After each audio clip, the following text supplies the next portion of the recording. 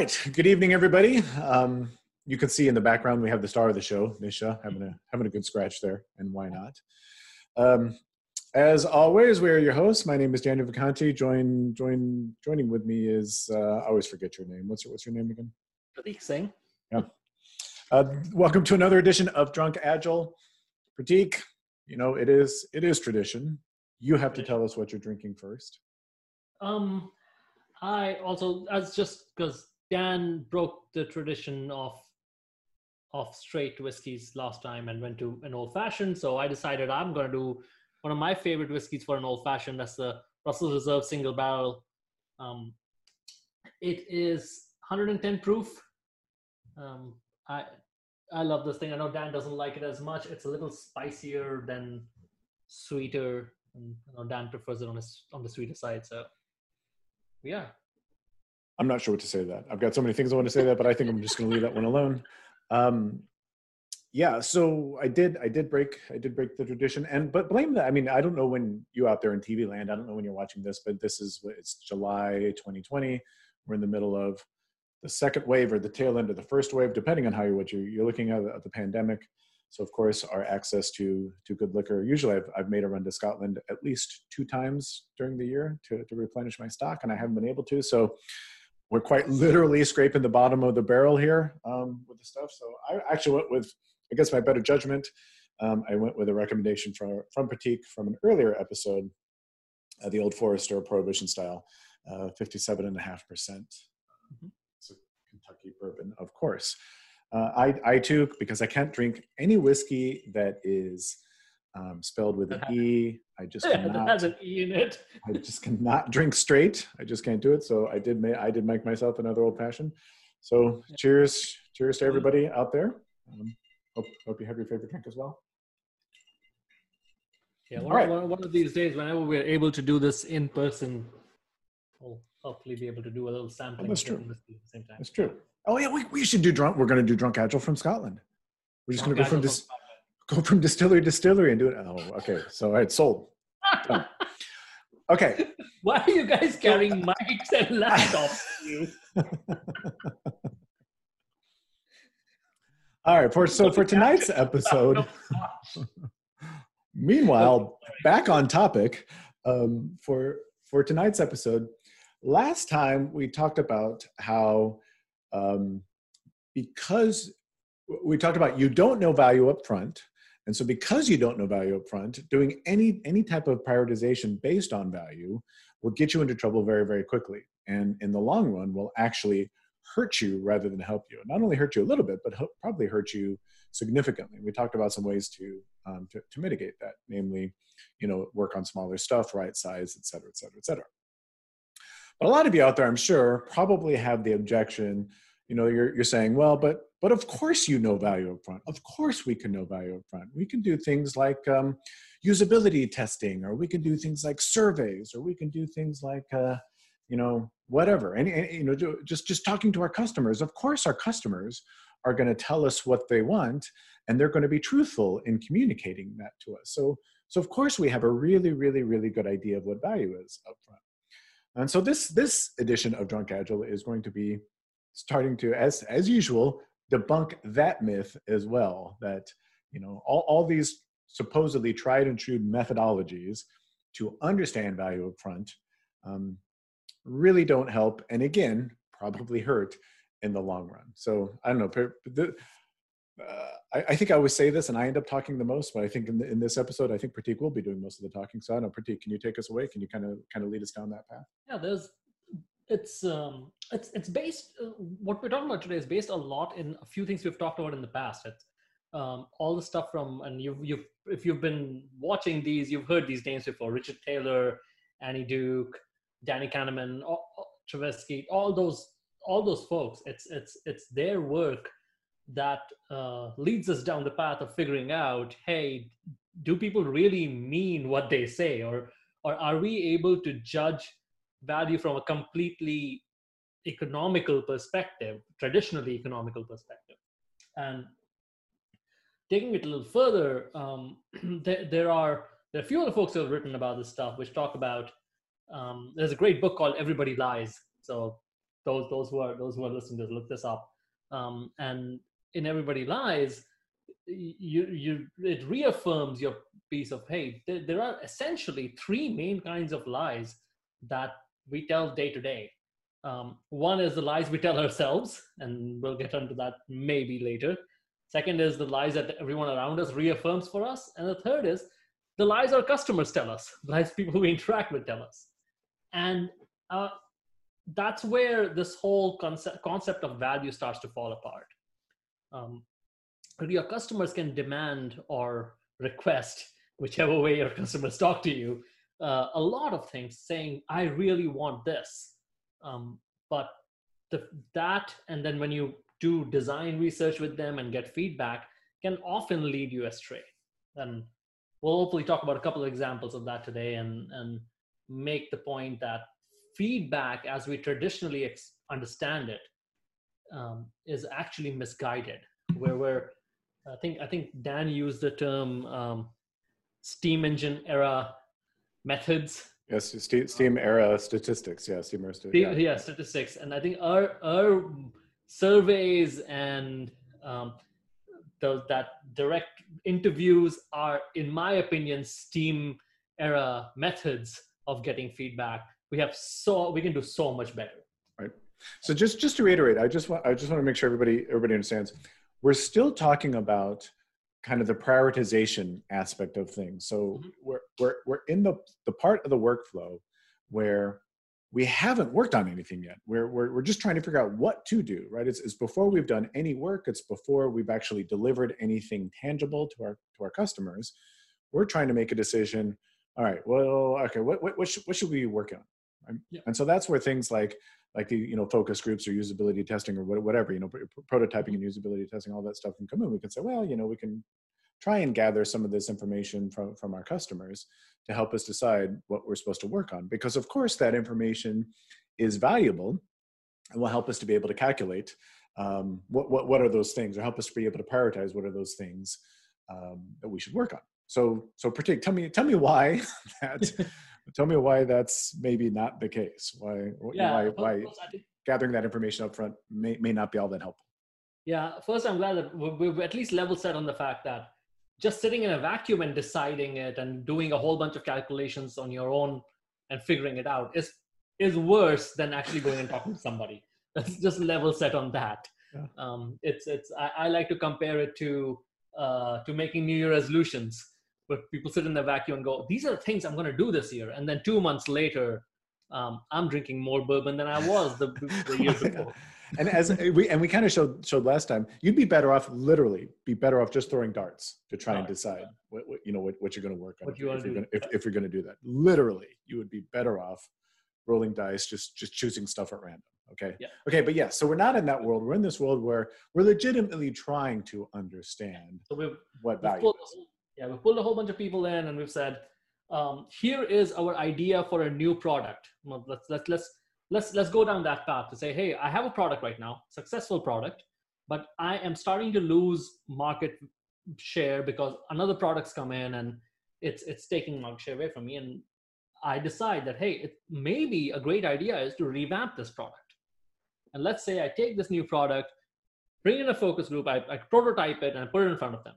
And I go, before I go full scale production, before I go really hammer this in, here's a focus group. Tell me what you think about it.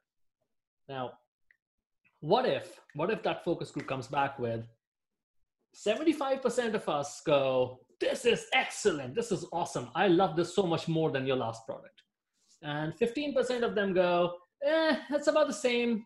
I'm not that different. 10% go, no, really, I like the other product much better, the older product. At that point, what decision would you make? You've got 90% people saying this is the same or much better than the previous one, and 10% going, yeah, not really like it as much as the previous one. What decision would you make at that point? Well, of course, you'd go with the 10%. I mean, of course, right? Yeah. I mean, 90%. I mean, 90% just doesn't exist. I mean, if you ever had something where you got 90% back, I mean, that's about as slam dunk as you get, right? Yeah, absolutely. Like anything you put out there, especially if you just go to YouTube and look at the comments, Just go to look at Twitter. No, there is no way 90% of the people agree and go, this thing is good. And so you'll go with that, obviously. And this is actually a real case where one of the biggest corporations in the world almost went out of business and had to revert that decision. And this literally were the statistics from when Coca-Cola introduced New Coke. Yeah, I mean, so I believe at the time, Coke, they were probably the largest beverage producer in the world. They had 60% of the market. Yep. And as crowded as that market is, they had 60% of it. And everyone knows the story. They rolled out New Coke after it was actually, if you want to look it up, it was called Project Kansas, and they did their UAT or their design sprint, whatever you want to call it, with that, put the prototype in front of a bunch of people, and they loved it. And this is the same time when they were getting beaten up on the Pepsi challenge, because Pepsi was doing the blind taste tests, and everyone loved Pepsi. But then when they saw the brand, they actually liked Coke. So they tried to counter that with, hey, let's Pepsi's taking up market share. Let's figure it out. Instead of learning from Pepsi's mistake, right? Exactly. Yeah. When blindfolded, we like Pepsi better, but when we actually see something, we'll actually take Coke, right? Yeah. Which falls completely in line with what we're talking about here, which is the actual product gives you real feedback rather than this, blind taste tests or this prototype thing. That's the real product gives you feedback. So not only was this a mistake by using prototype feedback as a slam dunk value thing, it was a reaction to another corporation's mistake of using blind taste tests. Yeah. So that in itself is one example of where it's not that I say our customers lie to us. They do, but they don't know they're lying to us. This happens all the time. This literally happens all the time. This was a huge example, but it happens day to day. And I'm sure everyone watching this, teams you've worked on, or teams you've managed, or teams in your organization, teams you've coached, have very often worked on this thing that the customer said, I really absolutely must have. This is so important. And when you actually deliver it, they're like, yeah, I know we said that, but it's okay. We found a way to get around it. Yeah, I can't tell you. So to give you guys a little bit of background out there, when I founded Actionable Agile, and if you don't know what Actionable Agile is, shame on you, because it's the best metrics tool on the market. It's the best flow-based metrics tool out there, on the market. But I know, Julia does such a good job with it. Yeah, can I flip people off on that? I don't know. I don't know if we should keep it PG or not. I don't know. Maybe that's for after. But when I was developing Opportunity, I was faced with these exact questions, and the biggest customers I had, either they were existing customers or they were people that I was selling to. They would always come to me, like an existing customer would say, hey, Dan, your product's great, but in order to really get uptake, we need this particular feature. Or I'd be selling to a big customer and they'd be like, yeah, Dan, your product's great, but we just can't buy it unless you have this feature. And I can't tell you how many times that we stopped and because I'm a terrible product owner, probably, maybe that's the moral of the story. But we stopped what we were doing and we went and we chased these features that our customers were literally coming to us and saying, Dan, build this feature and we will buy. They were literally saying that to me, this, we're talking about a non-insignificant portion of revenue. And so we did, and I can't tell you how many times that we did that. And, we developed a feature as quickly as possible. We put it in front of them and there'd be crickets. So, I mean, it's like, I think, not to belabor the subject, but the cumulative flow diagram is probably the most requested feature in the Actionable Agile tool, because if you're learning Kanban, if you're learning flow, for whatever reason, everybody thinks the cumulative flow diagram is the end all be all. It is and it isn't. I mean, it really isn't. But when you look at when we look at usage of our tool, the first thing people ask is, do you have a cumulative flow diagram? But when you go look at actual usage, nobody really uses a cumulative flow diagram, The features that are our most popular were kind of afterthoughts that no one really thought about. It was just kind of things like, okay, that sounds like a good idea. We're just going to kind of put it in. And those are our most features. So this is not scientific by any stretch of the imagination, but I kind of stumbled into this, kind of backward, because I kept running into these people, and they were lying to me, right? Like I said, I don't think they thought they were lying to me, but they were lying to me, which is why I think it's one of the reasons you and I started talking about this. Yeah, and similar to that, like I right now act as product owner and developer for an internal tool, and almost every day, a development team member or a manager comes to me and says, "I need this in this tool, otherwise, it's useless to me. It's not useful." Yeah. And I dig in a little more to go, okay, what exact problem are you trying to solve? And their problem is something completely different, which I'm already working on, because it's not what it's not what they believe they want, what they believe they need. It's something completely different. And that was another thing about what we talked about last time. I could literally throw darts at my feature board and go, that's the next feature I'm working on, and it would end up being more valuable to my end users than a feature request list from the end users. Well, so let's, I don't know if it's maybe too soon or whatever, but I mean,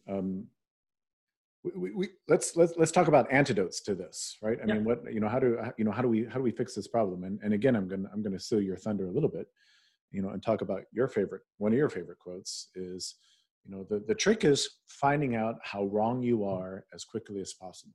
That is really the trick. You have to go in assuming that you've got it all wrong.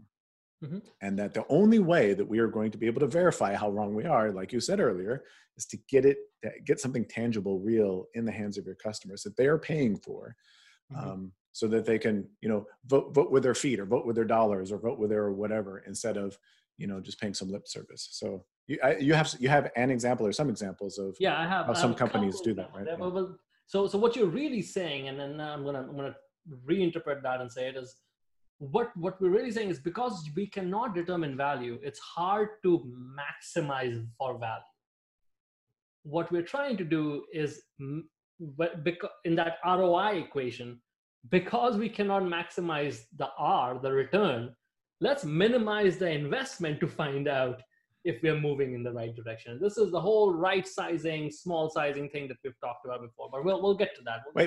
So you're telling me the denominator is the most important? Because we just talked last time how the numerator is the most important. You just right? No, okay. No. There's actually, and even beyond that, what's probably the more important piece is verifying from your customers, are we actually delivering some sort of value? Are we actually solving a problem? And I think that's where the traditional methods fall apart. As we've already said, customers don't always know what they want. And there's a great example of this, which is so again, when we're talking about people lying, we have to talk about Facebook. Have to. I think they have the trademark on it now. You have to. I think Facebook's been around since 2003, I believe. And if you guys don't remember, and this is another, it was kind of like what MySpace used to be. For those who remember MySpace, you had to know the address of the person's wall, and you would go to their thing on Facebook, and you could see what they have posted and their pictures and all that stuff. It wasn't that whole, you could become friends or whatnot, but the way Facebook right now didn't exist. You did not go to your home page to get updates on people. You went to their pages to get updates on people. In 2006, Facebook rolled out what is now known as the news feed, which did what Facebook does now, which is you go to your home page and everyone that you're connected to, their updates show up in a list. When they rolled it out, there was a huge uproar against this, because which sounds ludicrous right now, because everyone was concerned that this was an invasion of privacy. And if you have Facebook, and you're not concerned about invasion of privacy, that's a completely different topic. But people were really upset. There were hundreds of thousands of people who had created groups saying things like students against newsfeed, and there were the product designer for Facebook. People were literally sending her emails saying she's the devil, and they were sending Zuckerberg emails. It was a huge uproar back then because people were saying, why is it that when I haven't given permission to Facebook to show my feed randomly somewhere else, it's being shown somewhere else? Or why is it that when I log into Facebook now, I feel like I'm spying on people? So that was the initial reaction of the users. The users really went, I hate this. They literally came back and said, this is just the most awful thing you could have done. What's interesting though, the counterpoint to this, what's really interesting is just based on that user feedback, you would have gone, we should roll this thing back. This is awful. All my users hate this. This is awful.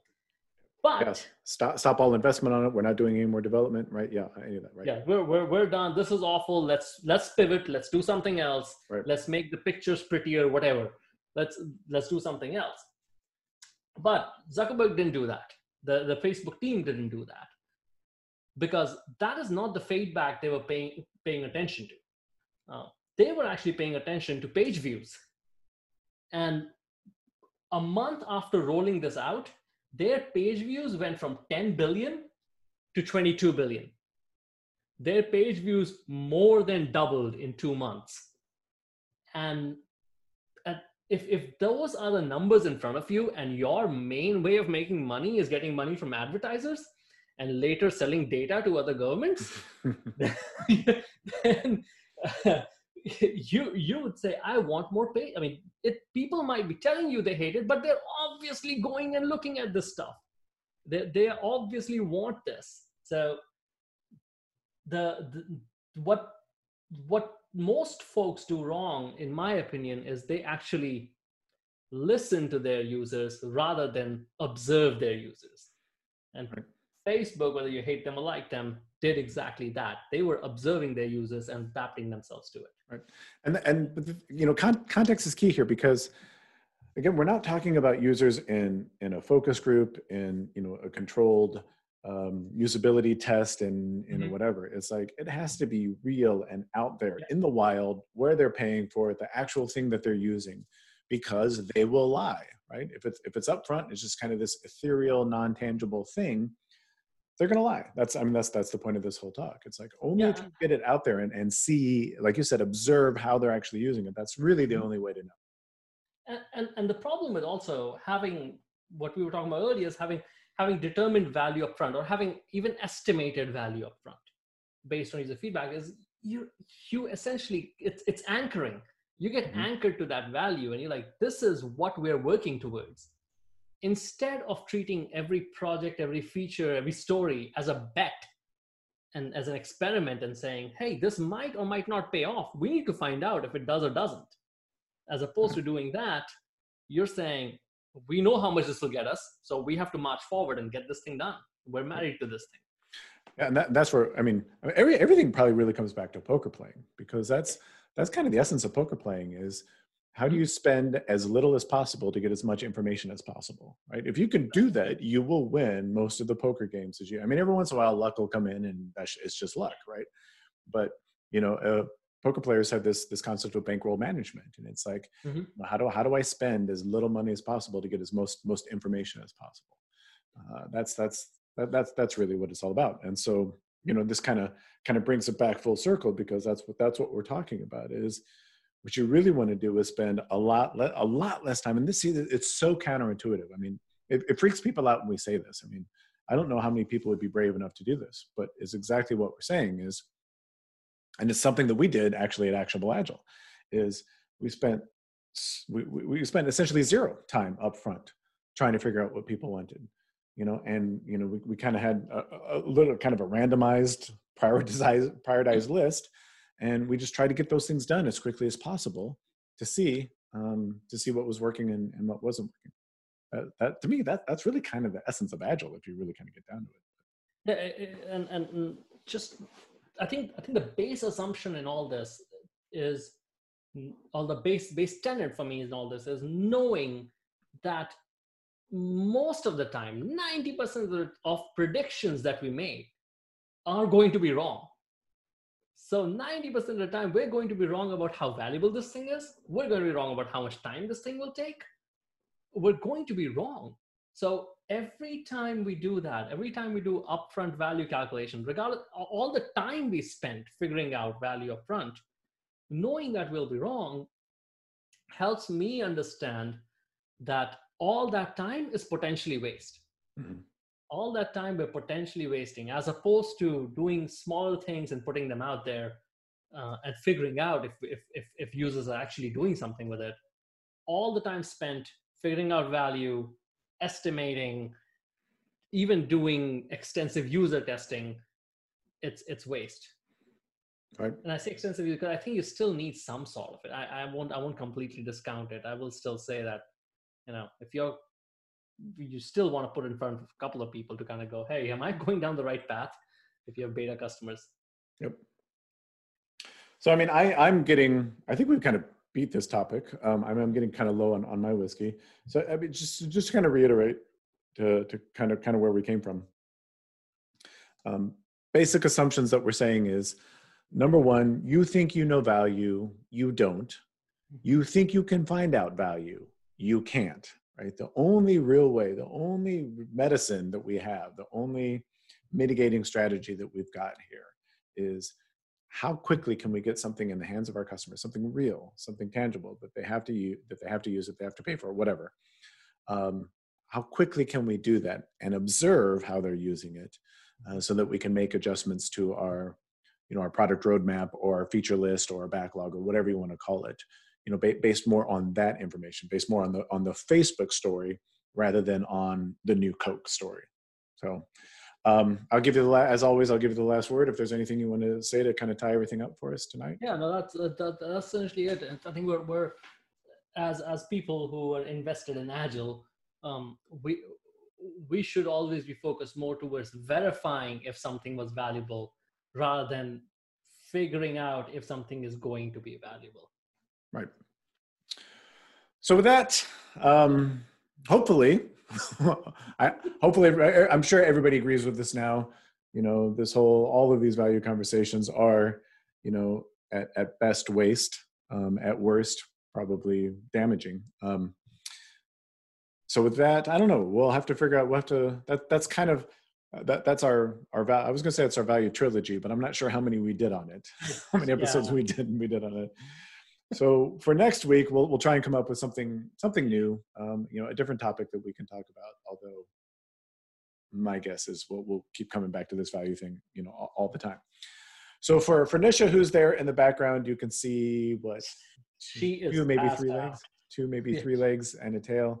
So for Nisha, for Pratik Singh, my name is Daniel Vacanti. Thank you again for joining us for Drunk Agile tonight. And of course, we will see you in the next episode. Good night, everybody. Good night.